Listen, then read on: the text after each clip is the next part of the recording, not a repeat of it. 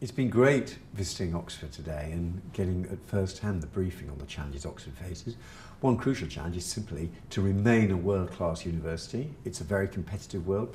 President Obama is unleashing extraordinary research funds in the US, making sure that Oxford has the freedom to match and compete with the best around the world. And then, of course, I'm particularly interested in postgrads and ensuring that alongside the fantastic international mix of postgraduates, we ensure that people from Britain, perhaps with modest family incomes, are able to enjoy the Oxford experience as a postgrad as well as an undergrad. A particular challenge facing Oxford is the sheer amount of regulation and red tape. And one point that's been made to me very powerfully today is that Oxford does have very high teaching standards, but it still has also very time-consuming compliance with requirements from the Quality Assurance Agency, and academics come to Oxford to teach and to research, not to fill in long forms for quangos. That's something I'd love us to be able to tackle.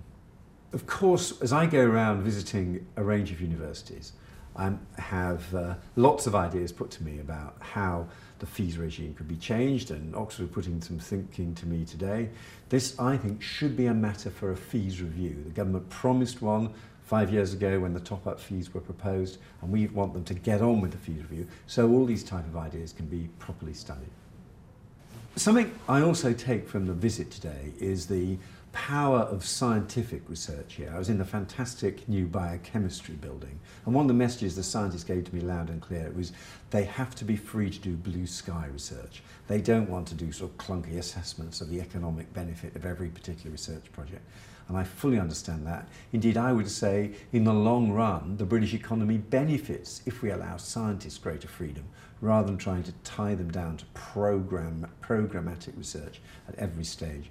We've got to give them the freedom to carry on with the fantastic scientific discoveries that Oxford is already linked to.